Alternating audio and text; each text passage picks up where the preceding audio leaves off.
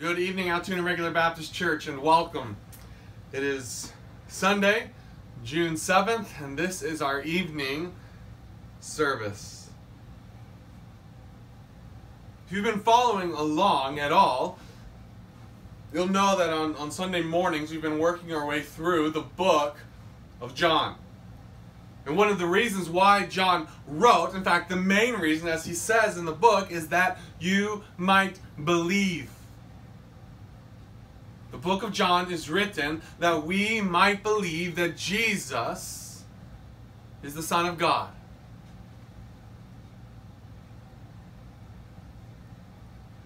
But the question might come up, what does that mean for me?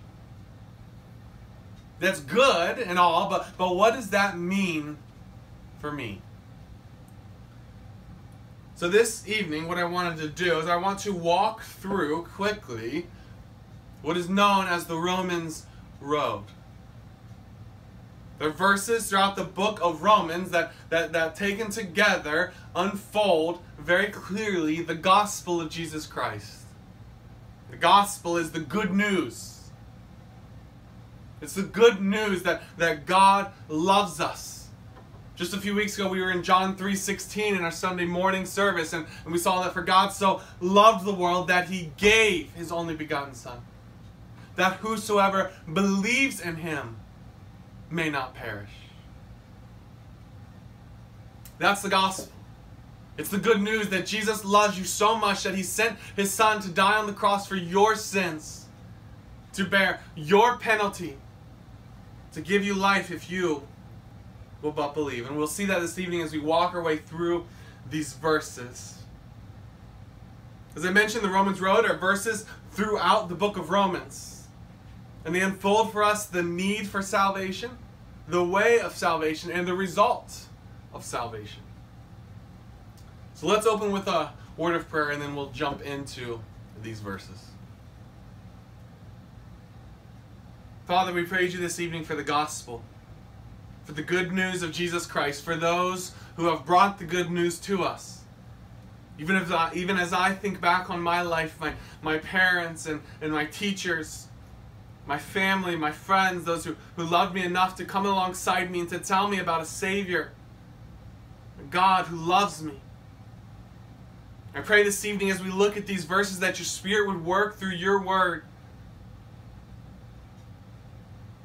that you would accomplish your purpose, that the gospel would go forth in power. And even if there's someone listening who's never trusted in Christ, maybe even tonight, they would turn from their sins and turn to Christ. Truly, our desire is that you would be lifted up in this time. Guide my thoughts and my words. Help me to be clear and authoritative as I proclaim your word. We pray all this in the name of Jesus Christ. Amen.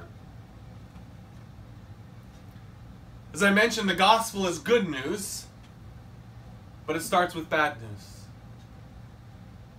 See, the gospel is the way of salvation. It's how to be saved in Christ. But to be saved, you need to be saved from something. And what is that? Well, the Romans Road typically starts in Romans 3:23, where it says, "For all have sinned and fall short of the glory of God." All have sinned. If I was in front of a VBS or some group of kids and I was presenting the gospel, I'd say, all right, raise your hand if you're part of all. We're all a part of all. We have all sinned. Every single one of us have sinned. And that sin separates us from God. Because of that sin, we fall short of the glory of God. We are sinners. We have acted contrary to who God is. We've offended a holy God. Isaiah 53, 1-6, a passage in the Old Testament, puts it this way: all we like sheep have gone astray. We've turned every one to our own way. The picture there is of a herd. And you got these sheep who aren't very smart, and as the herd is going on, one sheep wanders off. He goes his own way. What the writer is saying here is that we've all done that. We've all gone our own way. We've strayed from God. We are all sinners. I imagine this evening, if you're really honest with yourself, you don't need the Bible to tell you that you're a sinner. If we're honest with ourselves, I think we all know, deep down, we all know that we're sinners. We all know that. But what you may not know is you may not know how big of a deal your sin is. You see, your sin is against a holy God.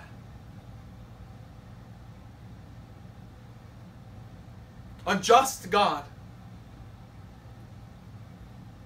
And because God is just, God cannot just overlook your sin. Sin must be punished.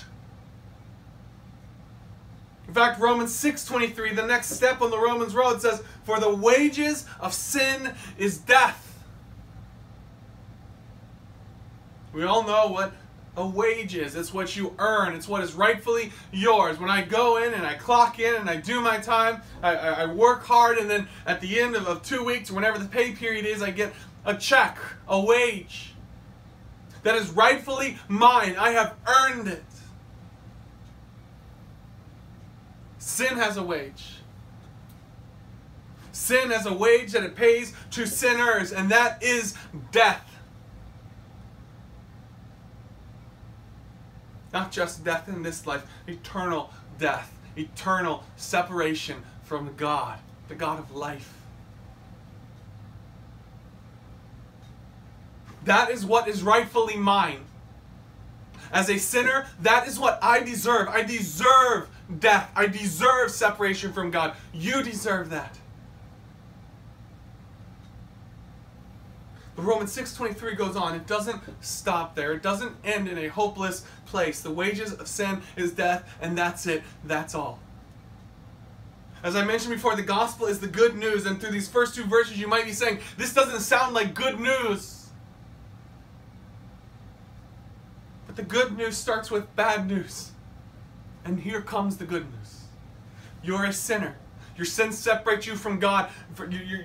Because of your sin, you're condemned to death. But, Romans 6:23, for the wages of sin is death, but the gift of God, the free gift of God, is eternal life in Jesus Christ, our Lord. Sin leads to death, but God has given a free gift to us in Christ, and that free gift is life. And if you're following along, you might be saying, well, how do I get that? If it's a free gift that God has given me, how do I get it? What do I do if I am a sinner and I'm headed for death? If that is what is rightfully mine, if that's what I've earned, how do I get this life?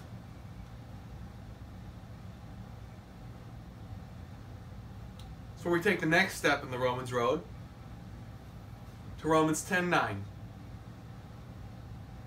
That if you confess with your mouth the Lord Jesus and believe in your heart that God has raised him from the dead, you will be saved. This is where John 3:16, one of the most famous verses in the Bible, comes in. We talked about it earlier. For God so loved the world. For God so loved the world that was a sinful world, a world that had turned from him, a world that had rebelled against him. For God so loved that world that he sent his only Son to die for that world, that those who believe in him might be saved. How to get saved, Romans 10:9. If you confess with your mouth the Lord Jesus. It's important to understand here, this is more than mere mental consent. It's more than saying, yes, I believe that Jesus lived, I believe Jesus died, I believe Jesus rose. The Bible says that even the demons believe that. They know that to be true.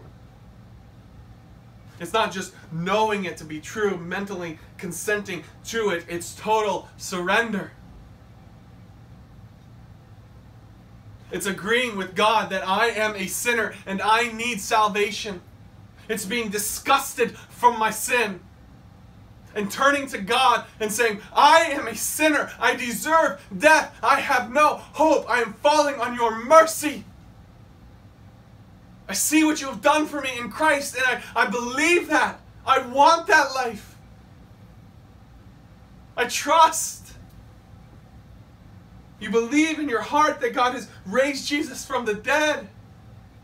You will be saved.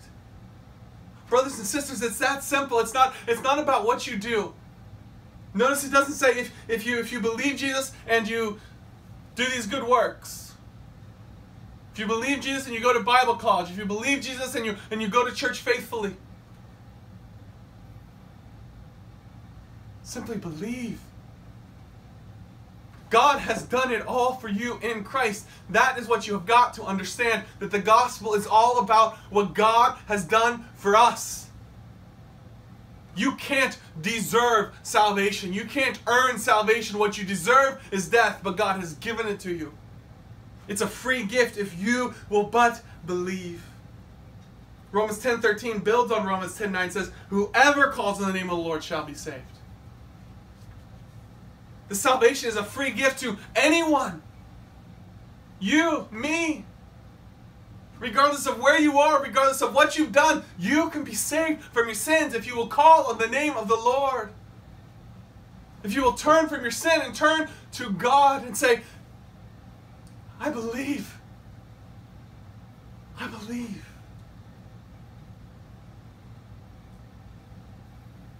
The next step on the Romans road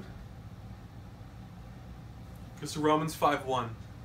It says, therefore, having been justified by faith, justified is the idea of to have been declared righteous. It's God looking at a sinner who has trusted in Christ, and instead of seeing a sinner, he says, you're forgiven. You're right. You're clean in Christ. Your sin is gone. It's as if you've never done it. You have now been declared to be righteous, forgiven. You've been justified how? By works? No. Romans 5:1, having been justified by faith, by believing. So what does that look like then? What does that get me? You have peace with God through our Lord Jesus Christ. Peace. The God who you have offended, the holy God who your sin offends and who condemns, and your sin that condemns you to death. By faith in Christ, you have peace with that God. Romans 8:1 builds on it. Well, what does this mean for me? It means that there is therefore now no condemnation to those who are in Christ Jesus. There is no more punishment. There is no more penalty. What was rightfully yours, that death, it's been taken care of. And there is no more punishment or penalty on you. God will not punish you for your sin. You've been forgiven. In fact, Romans 8:38-39 builds on that. Not only is there now no more condemnation for those who are in Christ Jesus, there will never be. I am persuaded, Romans 8:38-39, I am persuaded that neither death, nor life, nor angels, nor principalities, nor powers, nor things present, nor things to come, nor height, nor depth, nor any other created thing, anything at all, there is nothing that exists outside of that list. None of that shall be able to separate us from the love of God in Christ Jesus our Lord. If you have placed your faith in Christ, then you are forever in Christ. Your sins are forgiven. You're a child of God.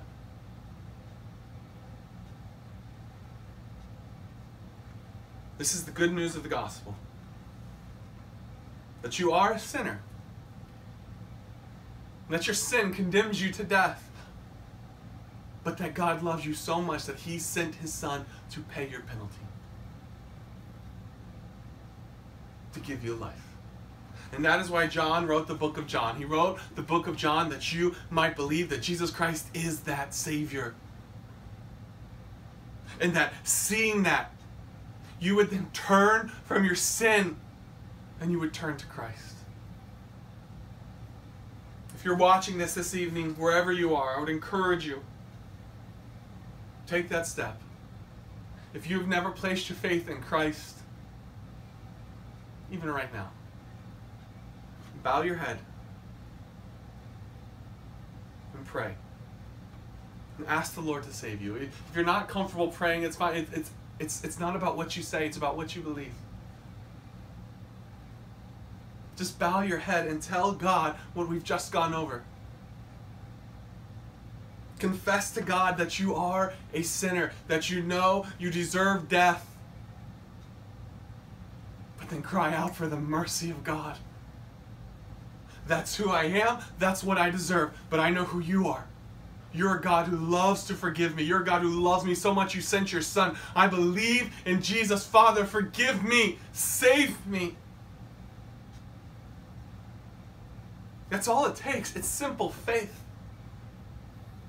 Will you but believe, even now? I would ask you, if you do that, if you call on the name of the Lord, if you ask him to save you, I would encourage you to reach out to Altoona Regular Baptist Church. You can find us on, if you Google, or if you're a member here, reach out to us.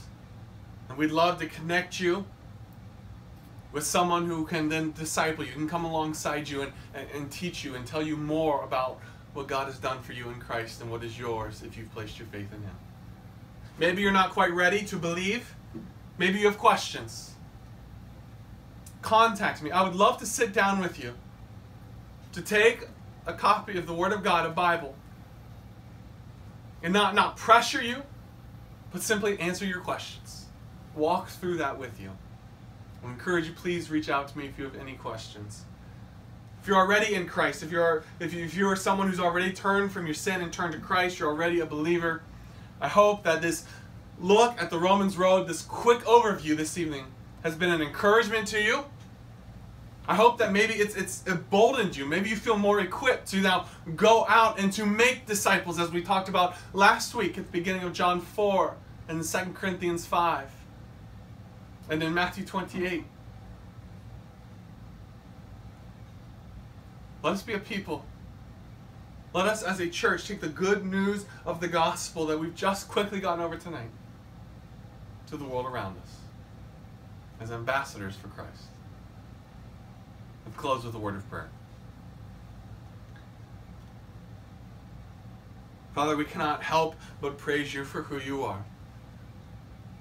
We cannot help but praise you for all that is ours in Christ.